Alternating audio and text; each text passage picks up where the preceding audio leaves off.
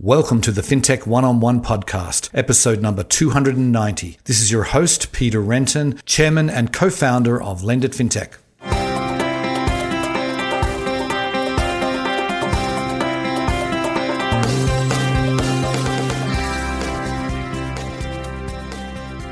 Today's episode is sponsored by Lendit FinTech USA, the world's largest fintech event dedicated to lending and digital banking. Lendit's flagship event is happening online this year on April 27 to 29, with the possibility of an exclusive VIP in-person component. The verdict is in on Lendit's 2020 event that was held online, with many people saying it was the best virtual event they had ever attended. Lendit is setting the bar even higher in 2021. So join the fintech community at Lendit FinTech USA, where you will meet the people who matter, learn from the experts, and get business done. Sign up today at lendit.com/USA.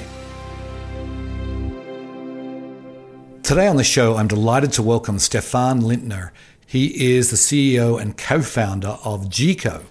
Now, GECO is probably the most unique digital bank in all of fintech, and the whole offering is unique. How they approach it is unique. The way they got their banking license, is certainly very different. So, GECO is a digital bank, but it's really it's got a very different focus, a different type of product. They're not interested in lending money at all. They're really more of a technology company that is providing sort of the rails, new kinds of rails to move money around very efficiently and quickly, and while also earning interest for their customers. So we go into the details in some depth. It's not intuitively obvious, but stick with us, listen in the episode, and you will find out how it works. It was a truly fascinating interview. Hope you enjoy the show. Welcome to the podcast, Stefan. Thank you. Thank you for having me. It's a pleasure. Okay, so let's get started by giving the listeners a little bit of background just to set the stage here, particularly focused on obviously what you did before GECO. Can you give us some of the highlights? Sure. It's pretty simple. I came from Europe to get a PhD in applied mathematics at Caltech. Never thought I'd be in finance, but was hired to price derivatives on the trading floors at Goldman Sachs. Joined in 2007 and then had a 9-year career on the floors, learning a lot about finance in general. And left in 2016 to start GECO. Okay. So then, how do you describe GECO? Because it's not something that's very typical. You don't have a lot of companies that are like yours. So how do you describe it?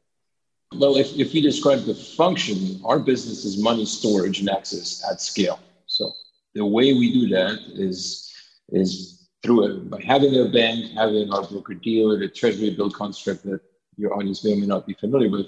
But really at the core, we've been trying to build, you can call it a bank, it's not really a bank in the usual sense, but a very safe layer where everything can store money, move it around really efficiently, creating this interoperability. So money storage at scale, it's one way of position us. Right. And so then you keep depositors' money in treasury bills, I believe. So it's not exactly typical of what others do. Where did the idea come from to keep deposits in treasury bills? So I'll tell you right now where the idea came from. It's just a little correction. The deposits are not kept in treasury bills on the bank's balance sheet, right? It's really an investment. You as an end user, if your money is with GECO, really you own treasury bills now. So there's really trading happening behind it, securities trading and clearing. You deposit, and then we invest that money for you in treasury bills. Okay. That's what makes us not a normal bank. We're both a bank and a broker-dealer, and the broker-dealer is where your money is stored in T-bills in your name. The bank is where the money comes in and the payments get processed, cards and all that good stuff. So the idea came from, as you just asked me, I worked on trading floors, and if you look there, amongst banks, there is no such thing as cash. Because if you have cash, it means it's on the balance sheet, it's lent, you lend money to the bank then works it. So what banks actually clear with each other, the way you think about cash on a trading floor is treasury bills, securities that are issued by the government. They're safe, they grow when things are good, they grow, when things are bad, they hold. And if you're big, it's the best thing you can have your money in because FDIC doesn't even apply. So we've seen it at scale and said, well, but if we want to make the financial system efficient, don't want to have all the constraints that a bank that lends normally has. If our only focus is to make things smooth and store money as a first layer, then why don't we use that? Why don't we do what corporates do, but at scale for everyone, small and big, hold T-bills instead of holding cash? Interesting. Mm-hmm. And obviously the yield, even in a relatively low yield environment, is still going to be better than you get on your checking account or even savings account for the most part. I get the question all the time. What's the yield? The answer is I don't know what the yield is, because it's whatever the treasury bill market yields. Just the same way you can't really ask a bank, what is the yield on a savings account? They tell you what they're paying today. They can't tell you what they're going to be paying in a month, because things is always subject to change. So it's not really the yield question. It's more, well, it naturally has yield when things are good. It's really a safe instrument, and it allows us to be an ultra scalable platform where we don't have constraints. And we can take millions of consumers or large corporates and match everyone and do a lot of really nice things on the payment side. So it's really the scale that the T-bills allow us to get, transparency, and yes, chances of yield when the environment has yield. And by definition, at par or above most checking and savings accounts. That's historically how it works. Right. Okay, so let's just get I want to go and address this thing you did that was somewhat unusual. You're a fintech company. You hadn't really launched yet, and yet you went and acquired a bank in Minnesota, a small community bank. Why did you decide to buy a bank rather than going through the chartering process yourself, or what was behind that decision? So there's two levels in that decision level. First decision was let's get chartered, let's be regulated, let's do this the right way. Very counterintuitive. Only Vero went really that way. A company like Square, it's only now that they've obtained an ILC charter. Mm-hmm. We decided from the beginning we want to scale, we want to inspire trust, bottoms up. So 3 ingredients needed for that: a licensed bank charter, a clean technology stack, and a completely different balance sheet model where you don't have the problems of having to do lending and all these other complicated things that a bank normally does that prevent them from scale. So that led to the broker-dealer. Then, knowing that we wanted to be chartered, we had a couple of possibilities: either apply for a new charter or buy a bank. We decided on the latter because the opportunity was there. There was this particular bank that we ended up acquiring was available, and a great price point and a great management team. So everything led to that. And also, if you're trying to deploy a new business model like ours, regulators, before approving a new charter or an acquisition, really need to understand what you will be doing and vet it. Right. The best way to vet it is to have an existing bank. You deploy the product in there, you show what you're doing. Regulators can see it at small scale and come and say, well, we don't like this, but we like that, and we'd like you to do this better. And you build a trust over a 2-year process, and eventually you close the deal. That was really safe for us, because otherwise it would have been really difficult to demonstrate what we would want to do without having the charter yet. So right. It's very natural. Yeah, that makes sense. So what was it about this particular bank? I mean, you said the price, the management team, but were you sort of dead set on going this route of having a bank, buying a bank? So, but what was it about this bank? Because I believe it's in Minnesota, and it's not exactly, you're not based in Minnesota. So what was it about the bank that really was appealing? There was existing relationships. Some of our investors were involved with the bank, so we had a natural starting point. When we started talking, it was more to explore even the feasibility of what we wanted to do with this bank or another one. And then through the conversation, it became natural between us and their management team and their board to say, well, let's really do this. Let's do a pilot. Let's start approaching the regulators and get to a deal over time. What was it like approaching the regulators? Because as I said, you're doing something that no one's ever really done before. So what were those initial conversations like, and how have they progressed over time? They were very friendly from the beginning, very encouraging as well, supportive. I guess because our model is also clean. What we're doing is very easy to understand. It's relatively safe. We're not introducing systemic risk. We're not introducing technology risk. On the contrary, we're reducing it by having rebuilt everything in a modern fashion, by having a delevered institution that's really just focused on payments and money storage. So it all made sense. Then it was about saying, well, from there on, here's the next step. We'll we'll deploy, we'll do 5 accounts, very low volume. Then we'll do 50 accounts, then we'll do 500, and all along at regular intervals, having visits from the regulators, the OCC or the Federal Reserve, FINRA, coming to inspect, give us feedback, and really look at our processes. Because eventually it's all about risk management and your ability to anticipate risk as you build.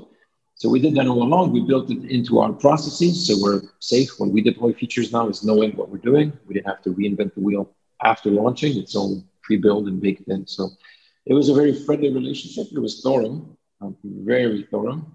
But ultimately, we believe that's good for everyone. It makes the product safe, it makes the platform safe, and we know we're going to be, as a result, we know that we can scale and not have issues where suddenly the regulators come and tell us, we don't like what you're doing anymore, because we have the dialogue ongoing. Right. So is the community bank itself still operating in that same community? Yeah. We've kept it operating the way it was. We are plugged into the community. There are plans potentially down the road to also have some overlap between what we do and what the community bank itself does. So we're on the board, and that relationship remains very healthy. Right. So then I was just on your website earlier today, and I saw that you still have a waiting list, but you are operating, right? I've read you do have live clients.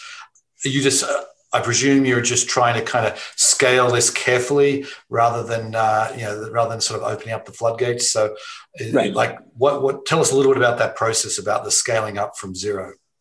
Yeah, so we have thousands of users live on the platform now. We've been clearing up the wait list relatively actively, so people who still want accounts can, especially now, can get onboarded relatively quickly, and the wait list is likely going to disappear very soon. It was a safe mechanism to make sure we control our onboarding flows at the beginning. When you control everything, it's fantastic, because you control everything. It's also very risky. Okay. So I want to talk about the bank account itself and the debit card that goes along with it. Can you just describe how that works and some of the unique features that you offer? So at the core, I like to use the electric card analogy. So it's still a card, so it comes with a card and it works with ACH and it feels like a bank account. It's just running in a different fuel. We're not using deposits. We're not doing all sorts of stuff on the balance sheet. We've invested you in T-bills. It's clean, and at 9 a.m. you can ask the question, "Where's my money?" And it's there in T-bills. We have nothing to hide. So it's clean and green in that sense. It's still a card. It has most of the features you would expect a card to have. In this case, a bank account. Right now, it works for individuals. It has the basic ACH and debit card functionalities. With twists here and there, since we control the stack, we're trying to focus mostly on your safety and your security to avoid you having to call us all the time or not knowing what's going on. So it's all about giving you some control. So if I have to describe two main things, on the ACH front, we've tokenized the whole experience. So instead of having one bank account number, that's your account and that's it. And when you have to, if that's compromised, you have to repaper, close, reopen, and call every single place that may have had your bank account on file. Nobody keeps track of that. I don't know how many, I didn't know until now, how many places actually had my bank account number on file. It's an amazing experience once you actually start relinking, where for each account, for each place you give them a new bank account number. We call it a portal. We like to think of GECO, if you think about money storage again, it's a pod, your money is safe, and now you're connecting it via different rails, ACH, or give a different address each time so that you can shut down that address when you want. And so that's what these bank account numbers are for. So we call them portals. So the account ships with at least 15, and if you need more, we'll happily consider that. 15 is kind of what we've all needed so far. So you get one to AT&T, one to payroll, one to the gym, and they're disposable. You can close them. So if you have a problem with one, that you don't have to close the entire account and then repaper. So that's one key feature. We haven't seen anyone with that, and it's really useful if you like to be in control of your finances. The second piece is the debit cards. So yes, we ship physical cards because that's still useful when your phone is off battery. No number on it, just like the Apple Card, to keep it pretty safe. And the card is the max swipe is which the swipe you're not supposed to swipe because that's easy to clone. If that happens, first you need to unlock it in the phone. It's a little clunky, but it really keeps you safe. Chip and PIN otherwise super secure. And of course, the ability to spin off numbers in the app if you need to make a virtual payment online. So we don't want you to use the same number everywhere. Same philosophy: stay safe, use different numbers, and configure around this. So the one feature I'll mention you may have heard about that in that spirit, and all of this ships with cashback. So when you use your cards, you get real rewards on debit at scale. You may have heard that recently we had one. We've created a flow allowing you to pay your taxes with the GCO card. I read that. And that gives you, that works at scale because we know where this goes. We know it's for the IRS. We have a special purpose virtual card in the app that you can spin off. And that number will only work to pay the IRS. But then on that one, we allowed high limits. And high limit, high reward debit has never been done. And we're getting quite some demand for that. Somebody paid 4.7 million to the IRS, got 47,000 in cash back. We didn't believe that's not subsidized by VCs. That's just the efficiency of our approach. So. Right. Yeah, I read that. It was the 4.7 million on a debit card. That is truly quite something to see. So, okay, then. So maybe can you explain the mechanics? Let's just take that example for the $4.7 million. Obviously, this person had money. You had the money in T-bills, and then they went and they paid the IRS $4.7 million. Explain what actually happened in that transaction. So what happens in when you pay with your debit card is that any payments, debit card or others, your treasury bills get liquidated in real time. So you sell your investment, free up the cash as a result, and now you can pay. As a user, you don't have to do anything. You show X, in this case, X million dollars in your account. You pay. It looks like a normal bank account. Now it's gone to zero or whatever the amount's supposed to be, and you see a new transaction for your debit card. And a few days later, at the end of the month, you get your cash back. So the difference with a bank, though, is that in this case, you're selling your own investment and you settle that in real time. It's your investment that you're liquidating, your T-bills. You've bought T-bills when you brought money in. You sell T-bills on the way out.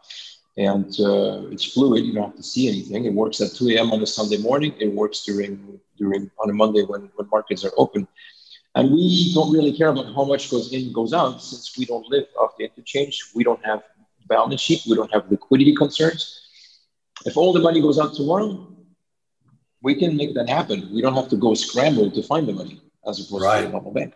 That's why we were very comfortable with that transaction, that we can, if all our users run on the bank at GCO and take all their money out, it's there. It's the T-bills that get sold. And right. No, that is, and T-bills being probably the safest investment there is. That is really, because in many ways, what you're building is a much safer way to do banking. I mean, obviously a typical bank will loan their money out. They'll have real estate or small business or what have you. And if they have a run on the bank, that becomes a real problem. The FDIC gets involved, and whereas with you, it's a much safer system. Yes, I think one thing that's important though, because we talk to bankers a lot, and we own a bank after all, and that still does the traditional activity. You need credit in society, and banks that's what they do very well. Right. The lending side. And I mean, after all, this is lending. What we're really upgrading is the checking cash core experience that everyone sits on. After that, people should still down the road be able to invest in balance sheet intensive products, fund lenders. Right. So whether it's CDs or savings or structured notes or whatever it is, that's going to be required for banks to keep operating. And we're not really addressing that. On the contrary, we're just making sure that at the bottom, when it comes to cash for day to day, there's now a fluid layer. Yeah, we couldn't have the entire banking system operating like that. It wouldn't really work. But so then, what is your business model? How are you making money? So mostly as a platform. Right? So we what we've done and what we've exposed to the app will be available to other partners who want to embed the GCO experience into their product. It works. Think about any merchant that suddenly wants to a value store. I'm not going to name any, but your favorite brands, there's a number of them that offer you to store some money with them to then pay. We can do that at scale. We can help them get much more streamlined paying experience and just let everyone benefit from what we've done. There's huge demand for that. In that sense, instead of the electric car, I like to make the analogy of the Dropbox of money. super scalable with APIs, and anyone can open accounts on your behalf, and then with your approval, and then create beautiful money experiences. So the platform will be our main revenue. We will charge for access and for account openings. But you as a user, of course, if you want to use our app, there'll be a free version. And we will have, because of what we've done, we think it's powerful enough that there's a beautiful product to be sold as well. We don't want to bleed either. So the current app is going to be tiered, and there will be a monthly subscription fee applying for a certain balance. We're still figuring out exactly where that's going to be. Right. So it's going to be both the platform access indirectly, so through partners, and we will charge them for accessing your money with your consent and all of that, obviously, offering you amazing experience in their brands while charging you for using the app directly fully if you want to use it as a primary bank account. If not, there's going to be a beautiful light version available for free for everyone. Right.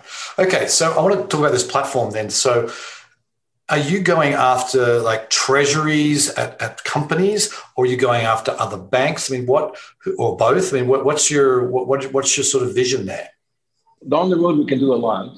We're not fully equipped to do everything, and we're still a small company. Right now, the main demand that we're seeing is from fintechs that look for, they're nimble, they've got a good ability to plug into APIs, they're designed for it.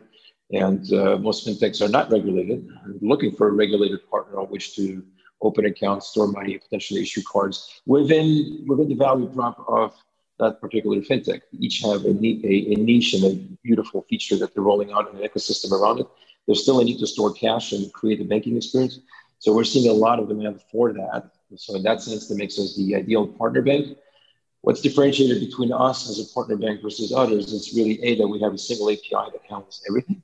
When you work with Chico, you don't have to go get a core provider, a core processor, and then a partner bank. It's one. And we scale. So when it's 500,000 users or multiple millions or multiple fintechs bringing a lot of flow, including big tech down the road, we have no scale issues. We won't have to recapitalize. We won't blow up. We're always going to be there. Right. If someone could bring $10 billion to you and you could just handle that because the treasury market is just so monstrously big. And I see that. So then, I mean, it's really interesting that you've got this sort of your cash layer, because I could see that, there's, a lot of cash. I mean, I know that for our business, we handle cash, and it sits in a checking account earning zero right now. And is that, it just seems to me that, you've got a consumer offering. Is this, Are we going to see a small business offering as well? Yeah, of course, and even corporate down the road. We just have to grow carefully as we go.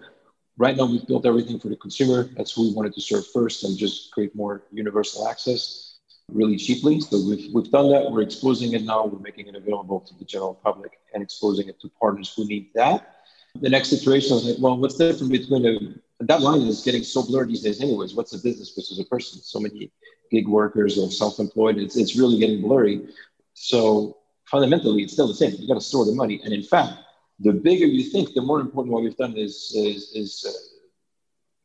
the more obvious it becomes that what we're doing is important, because consumers are protected with FDIC. Or do you really care of T-bills versus FDIC? Well, yes, it's transparent and comes with some yield, but if you have more than 250,000 because you're a small business and you have rolling cash, where do you put that? It's not FDIC insured above 250, and sweep accounts and all the complexity, you're not equipped. Put in a T-bill, start with that. That's your core primary layer, and then process your payments with that and match that versus your users. And you can rebuild a huge ecosystem that way. It's mostly papering when it comes to the controls. That's really what it's going to be all about. Large businesses means heavier volume, more money laundering issues, more onboarding questions as to who has access to the account. We're investing in it. We'll be ready for it at some point. Partners are already asking us for it. And ultimately, corporate cash would be at scale would be the final. Right.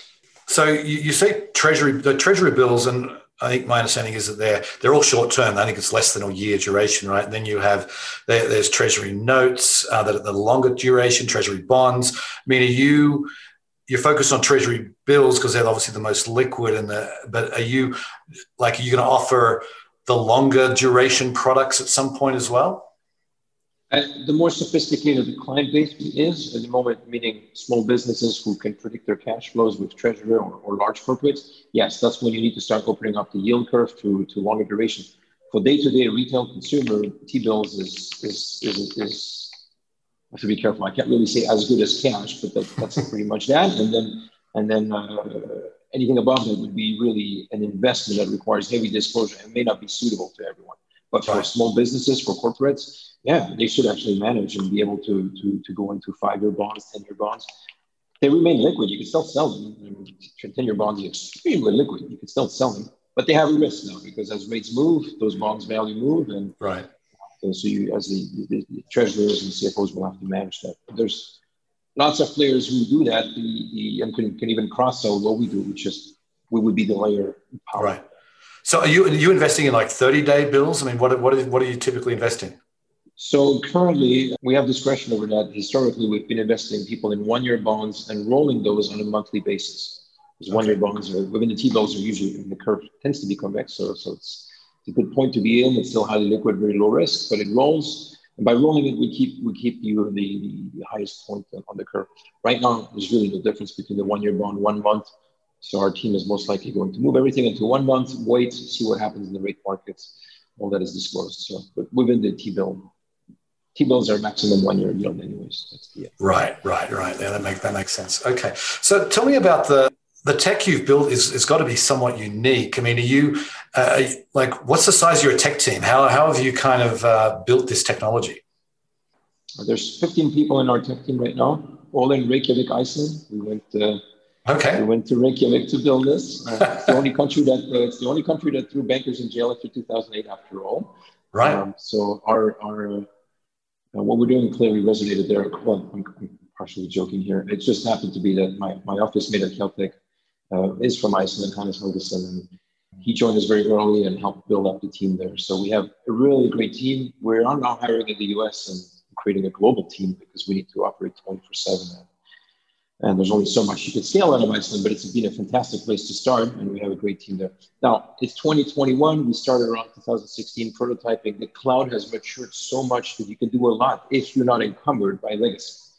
And so that's why our team is actually that tiny, because setting up, you don't have to get data servers. You don't have to, between the Kubernetes infrastructure and AWS and everything that's been maturing between Google and Amazon, you can do so much extremely safely with regulatory oversight. You have to know what you're doing. Yeah, you need experts, but you can really operate with a very tiny team. In fact, safely, almost more safely than with any legacy, because we can just backfill from one zone to the other and everything that comes with that. So that's our team. It's going to grow. The architecture is pretty distributed. We've looked at the blockchain. We're not a blockchain company, but there's good constructs in there, and it's all about basically digital T-bills, and we focus very heavily on privacy. That's core to what we do. We're a bank after all, so we can't have fake accounts, but we also don't want to sell the data and have random access. So security and privacy is very important to us. Right. And, but people, if I may demystify one thing is, if you're at a bank and you have the ledger, and let's say you have only 10 clients, you could operate the bank without technology. It's called a book, and that's how Uncle Scrooge was making the entries. So in some sense, that's really all you need for a bank, or even if it's a broker-dealer of securities, you make the entries. That's how it used to work. That doesn't scale well. But that's really in the back, all you need is a database. You want to do that super modern with the latest technology. But the data models are well known, and it's not as complicated if you start from scratch. I think that's one very important message. Right. No, I get it. Okay. And so you've talked about a lot of the places you're going. I mean, you're still in the early days here, but maybe we can end with, maybe you could tell us like some of the milestones that you're looking to hit over the next 12 months. Yeah. We're razor focused right now on onboarding our first partners. We have a few that we're signing deal terms with, and they're going to do everything we can to power them up and be live before the end of the year. While, of course, talking to anyone who's interested about running on what Gico's built towards opening up much heavier volume next year. So, but this year, opening up the platform basically while keeping on improving our direct product and making it as smooth and as fluid as the modern landscape requires. So really beautiful and safe experience where people feel that their money's just where it belongs and nowhere else. Right. Well, it's really an interesting product. An interesting company that you've built here, Stefan. I appreciate you coming on this show, and best of luck to you. It's a pleasure. Thanks for having me. Okay. See you. I love creative ideas like what Stefan and the GECO team are doing. I mean, when you think about it, there's no reason why your money should be just sitting in a bank checking account earning zero. And in fact, you're getting charged for the privilege often to have that money stored there. I think what GECO has invented a new way of doing this. I could easily see a point where something like this becomes the norm. Now, it's going to take many, many years, decades, in fact, if that ever does happen. GECO is in a position to really take advantage of the, even though rates are low right now, it's better to get something on your money than nothing. And if rates start to go up a little bit, then it will become even more important. So I'll be watching their progress with great interest, and I think we'll be seeing a lot from GECO going forward. Anyway, on that note, I will sign off. I very much appreciate you listening, and I'll catch you next time. Bye.